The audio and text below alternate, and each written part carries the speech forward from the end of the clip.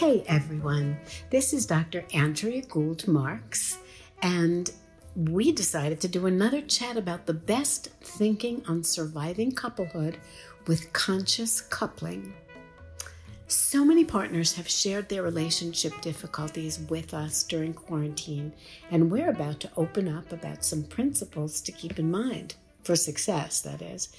My guest, just like last week, is a resiliency specialist. He's the psychologist Dr. Michael Marks, chief exec of One Tree Learning, and a professor of practice at the University of Arizona. And aside from this academic credential, we live and work together in the beautiful Southwest with our shared 3-year-old ragdoll cat, Sophia. And she's not here right now. Welcome, Dr. Michael. Thank you very much. Good to be back with you. So let's get right into it. While these confining times are certainly a challenge and even a crisis, we've also seen a great opportunity for couples to refine their philosophies of relationship as well as their skill sets for living with maximum love and minimum stress. So we've compiled just a few to chat about. We won't say how many, but let's see what we can cover in this next episode of Staying Sane in an Insane World. As a couple. As a couple, right. Right. So first and foremost in our list is the concept of appreciation, sometimes known as gratitude. Sometimes there's an overlap. What do you think? Well, I think appreciation, when I think of appreciation, it's much like we were talking about last week in terms of flexible mindset. It's appreciating individual differences, that you and I are different people. We have different experiences. We're different genders, so we have a different perspective just based on that, let alone other life experiences. So I think being able to really appreciate in the partner that they are different than us. They aren't just like us. And a lot of times where people get into conflict is they want their partner to be like them, rather than just stop in and saying, I really appreciate this person just for who they are and their own unique way of looking at the world. It's wonderful to have the complementarity. Some people insist on similarity, but if one can appreciate the complementarity, that you can do things that I can't do and vice versa, or won't do or don't like, then we can get to appreciation. And the place where I think it sort of overlaps with gratitude is it kind of sets the stage for positivity.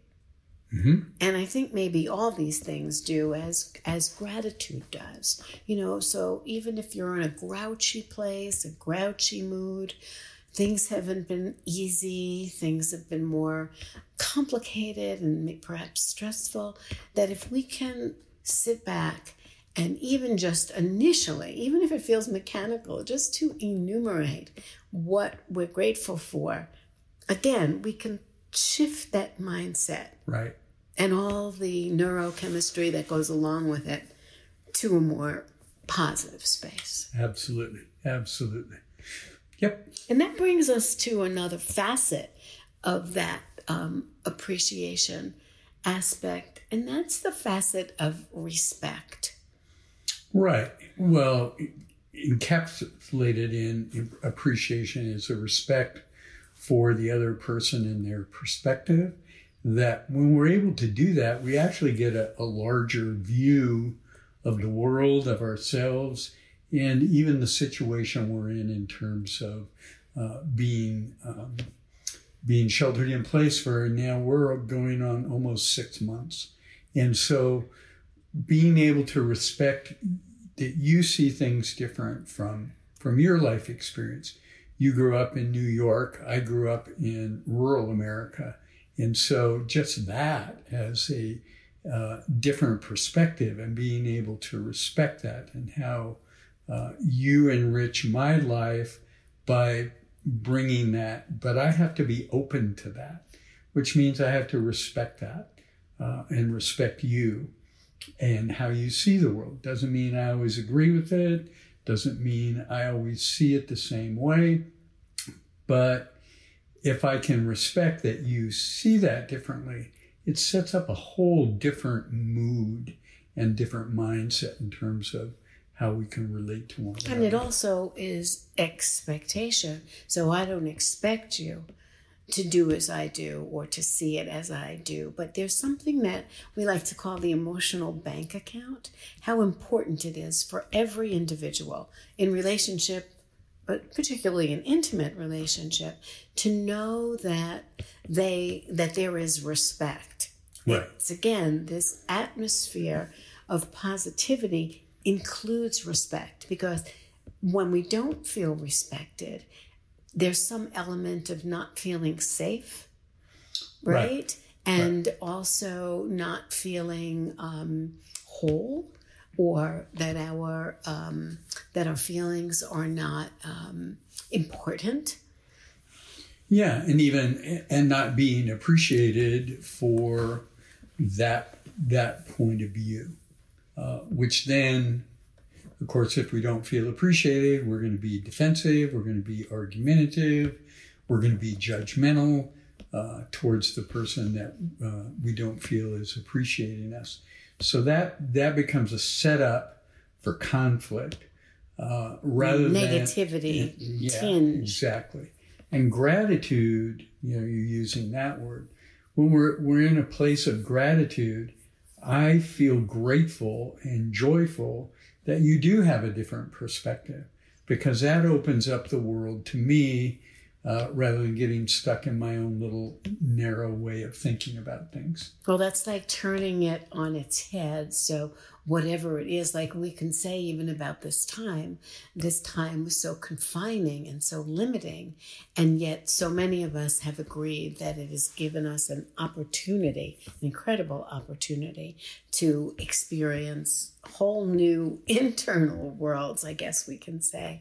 Right. And I think it's kind of forced us, if you will. We can have all these kind of other distractions. I can go to the university. I can go to working with the One gym. Tree. I can go to the gym. Now you can go to the gym. Now I can go As to of the today, gym. Right. I get to go gym. back to the gym. But I can be involved in my projects. I can be involved in the One Tree Learning Institute, which are all important things. But this way, because we are confined and in each other's space a lot, really, and I hate to use the word force, it's more an opportunity to really explore, what a relationship is about, what we do, how our different perspectives both match and work well together and intertwine with each other, and then also places where it may cause some conflict, and then having an opportunity to really exercise boundaries. Okay, and also have even more clear. How about this? More clear self-definition. Absolutely. Yeah. And that's part of boundaries. And what is inherent in this part of the discussion is the whole idea about living separate lives when we're together. We kid around about the cat, that she has a life of her own. Just because we want her to do something, it doesn't necessarily mean that she agrees. She has her boundaries and her need for space. Right. And so do we, in different ways. And I think that's circle back to respect. Yes. And I'm reminded of, the Gibran poem about marriage. Oh, read that. And where basically at the end of it, he says, "Give your hearts, but not into each other's keeping, for only the hand of life can contain your hearts. And stand together, yet not too near together, for the pillars of the temple stand apart, and the oak tree and the cypress grow not in each other's shadows." So we need that space, and to be able to respect that. It doesn't have to mean that there's some problem in the relationship, that the separateness, somewhere in the poem, he says, let the winds of heaven dance between you. That's a phrase I was going to put at the end of this. Oh, okay. Because I love that. Let the winds of heaven dance between you. And so the beauty of slight separations is there's a lot to it, but one of the things is about the contrast.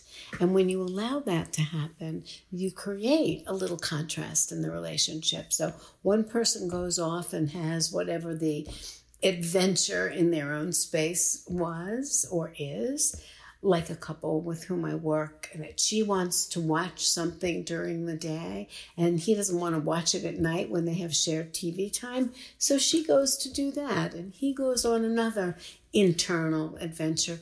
By the end of the day, when they get together for dinner, they have something to share with one another as opposed to living so close. Right. That there's nothing. You've seen couples in restaurants sometimes sitting there for an hour and a half, and not speaking at all. There's nothing to say. Well, there's nothing to talk about anymore. And then there's also a feeling of safety to be able to, sometimes you hear the expression, we can be together in a comfortable silence. Right.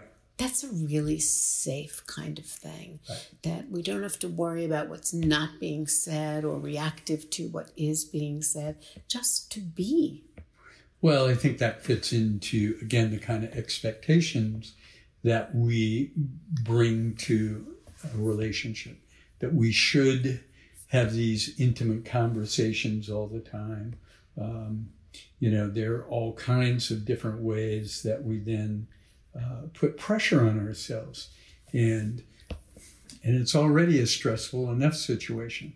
So I have if I have a certain expectation for you, and I haven't really examined that, how realistic is that? Is that expectation perhaps a violation of our agreement in terms of boundaries? So it sets up a place where there's a greater opportunity for conflict, tension, and not feeling safe. And that's because sometimes people forget to communicate the expectation, or not even the expectation, the desire. Right. So I would love to bring in a home-cooked meal by somebody else tonight. And I get all attached to that expectation. You may have another expectation about cooking something yourself or going out and bringing something else in.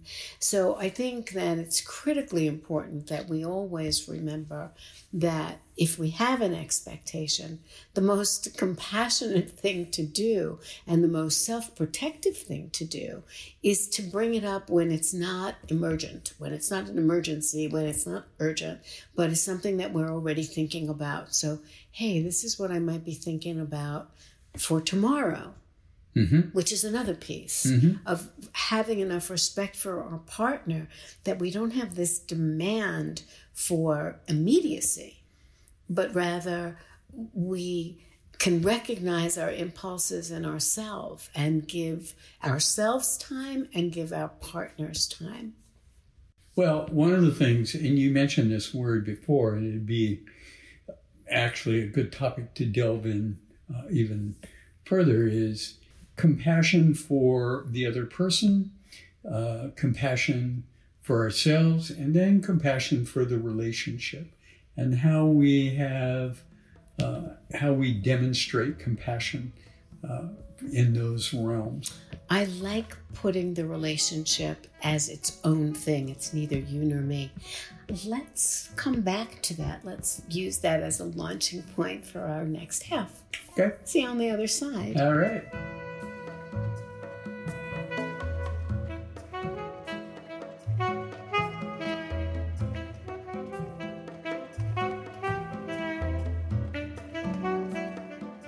Welcome back, everybody. This is Dr. Andrea Gould Marks, and I'm here with Dr. Michael Marks. Hi. And we have the wonderful opportunity to chat together about conscious coupling during quarantine. Yeah, conscious coupling during quarantine. And we were just talking about some of the qualities, some of the shared expectations that go into it. And we left off in the last part about we're like the parents of the relationship. Mm-hmm. It's neither all Michael or all Andrea. We got a hybrid here, and this is the relationship. So what I'm really saying is that the relationship has a life of its own, and we are the guardians of that life.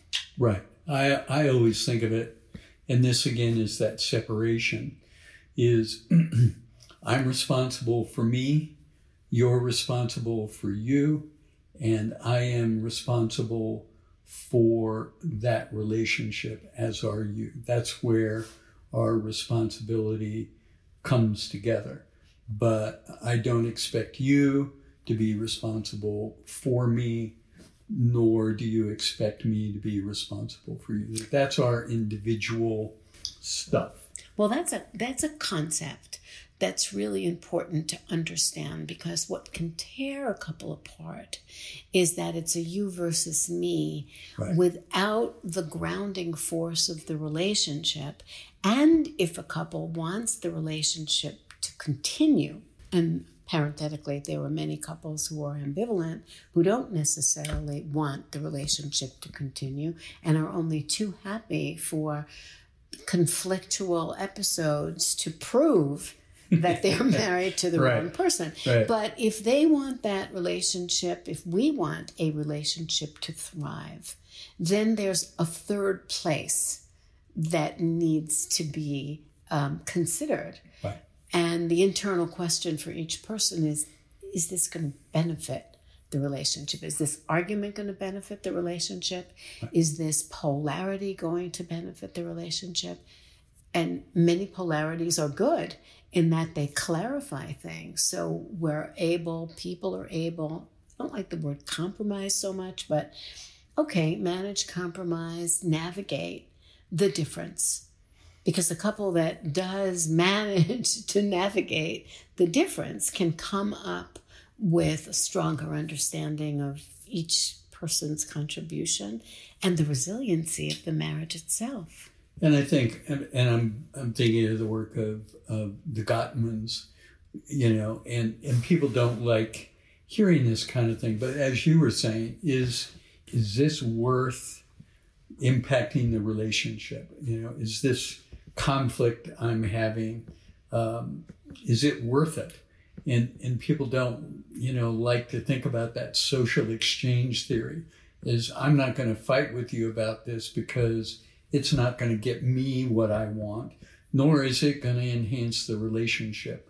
So I have a choice to make. And then that becomes my responsibility. Now that sounds very cold-hearted and like I said, like social exchange theory. But that's really what it comes down to, is I have to be mindful about my responsibility to that relationship. I have a good example of that, and something that happens and it's corrosive and it erodes many relationships, and that's the details. Like they say, God is in the details. Yeah, so is... Or the devil. Or so is the devil in the details.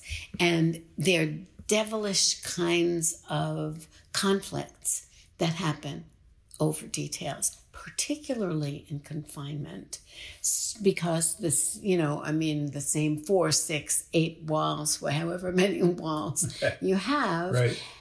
Certainly people who are sensitive visually or who do better, focus better when things are neat and orderly, where somebody else might say, I'm not working right now. I'm entitled to be messy. I'm entitled to sleep late. I'm entitled, that sense of entitlement. And yet it's irritating to one of the partners. Mm-hmm. There's one of the partners needs no dishes in the sink, or he needs the garage to be all well organized, or that there's not wash all over the living room floor, or whatever the issue is. You would say, well, are we really going to fight over the wash on the living room floor? Or so-and-so didn't turn on the dishwasher? what about the details? How do you think that makes a difference? Well, I think one of, we know this, so you have, in the midst of this confinement, gotten really detail-oriented about the kitchen sink. Right. Which is great, because I'm very detail-oriented. And so when you took that on, I really appreciated that. And rather than... And I thought I was being so obsessive about it. And I'm like, no, good, do that more. but it rather than being, when you pointed out, Michael, please do clean up the sink, I was very appreciative. It's one thing to clean up the dishes, but then there's the sink itself. Right, then the sink itself. So those become those little steps where we can... I could have gotten defensive and said, well, I wash down the stove and I do this and I do and I do and I do. And so what's the sink? But rather than seeing it that way, it's like, oh, okay, this is really a great thing. So now I'm more mindful of doing that. So that, again, I think comes back to what we were talking about in the other segment of really appreciating those differences, and rather than looking for a place to defend ourselves and have a fight, it's like, okay, I can pay attention to that more. That's a respect thing, to know that the little things that set someone off. Sure. If you know somebody well enough and you know what sets them off, and you want the relationship to continue, I keep underscoring that, because so often there's an agenda. Right. That you want to prove how bad the relationship is. We're not talking about that. We're talking about people who want to stay together and, who want to be able to build. The one thing about this time, difficult as it might be, it's sort of like being in a petri dish, and we want to see how many positive cells, how much positive growth can be in a relationship. Mm-hmm. As long as people are willing to tackle it. And I think tackle is a good word, but that requires conversation. It requires courage. It requires one party being able to say, you know what, if we did this, it would really improve my mood. Or you know what, it would make things easier for me. And the other person, we call it the emotional bank account, as we've mentioned before. So you do something. It's really not a terribly difficult thing to put some goodwill into the emotional bank account. Mm-hmm. And then later on, it really expands one's heart to be the recipient, and also to have aspects of life already, you want to appreciate it. You want to appreciate it back in some way. Okay, so if this means so much to you, sure. Well, even beyond that, and I can use the kitchen sink as an example. So everything but the kitchen sink. Everything including the kitchen sink. Including the kitchen sink is when I go into the kitchen and I see the sink cleaned up. Sparkling. Sparkling is right. I mean, it's joyful. It is. It's a good feeling, and it creates a loving feeling towards you, because I know that's important to you. I did that, or you did it. Either way, doesn't matter who did it, right? You're right. So I end up getting a gift either way, right? And so it's it ends up being this really cool thing. That's like what you used to talk about in the resiliency training, about how important it is to make the bed every morning. Right. And I'll even extend that, that what are the things that help us feel good? So one of the things that you pointed out a long time ago was that when people don't make their beds in the morning, it's depressing, and it actually, that disarray has an energy to it, right, that can catapult through the day. But you know what else? The same is true of getting dressed and looking nice, especially if you're coupled. And sometimes, when people are married for a long time, they say, well, it's not so important, right? She already knows how I look, and she already this or that. But the bottom line is that it's just like making the bed or cleaning out the sink. It takes away some of the negative energy. It gives positive energy, and it's pleasurable. Right. And we want to include, we want to enhance pleasure in whatever way we can. Like I always talk about how people who have pets are feeling a sense of pleasure, and the pets are definitely feeling a very big sense of pleasure, because pets these days are getting a whole lot more attention. And the same thing is true, I think, of being in nature. There's a pleasure in it. I mean, even if it's a thunderstorm, especially for us in the Southwest, there's pleasure in that. When there's the lifting of the smog from the fires, but being able to be in nature is soothing for our nervous systems. Right. Cooking for ourselves, right, is soothing for the nervous system, and maybe even being inspired. Focusing on inspiration. Where are we going to get it from? We're going to get it from the media? Are we going to get it from reading? Are we going to create something that is inspiring to us just in terms of the activity? So inspiration, wherever we can get it. Well, and the other, what you mentioned, because I do a lot of work online now, and I get up every day and I get dressed. I put on a tie, I put on my vest. You do. And you record. And I record. But I think it's, and just like, and I appreciate that about you, is that you get dressed up, and you look beautiful to me. And like you said, we can all frump around, and I don't shave or don't, shampoo my hair or whatever. And, you know what I look like when I don't. But that, again, is a place where I can have gratitude for you and the relationship. Yeah. And I think that overall we have, and people do in successful relationships, have commitment to the growth of the other. And I think maybe next time we can go into further depth about committing to the growth and happiness of the other person. Well, we're going to sign off for now. We will continue again next week. It's wonderful talking to you, Dr. Michael. Thank you. You're welcome.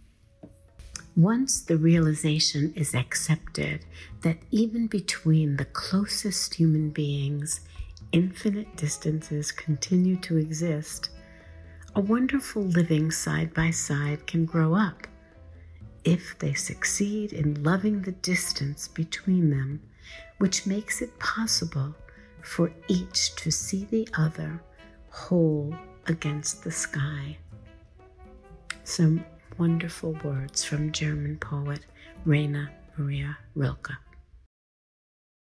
Support for this program comes from AARP Arizona, whose mission for over 60 years has been to empower people to choose how we live as we age. For more information about AARP Arizona, go to www.aarp.org/AZ.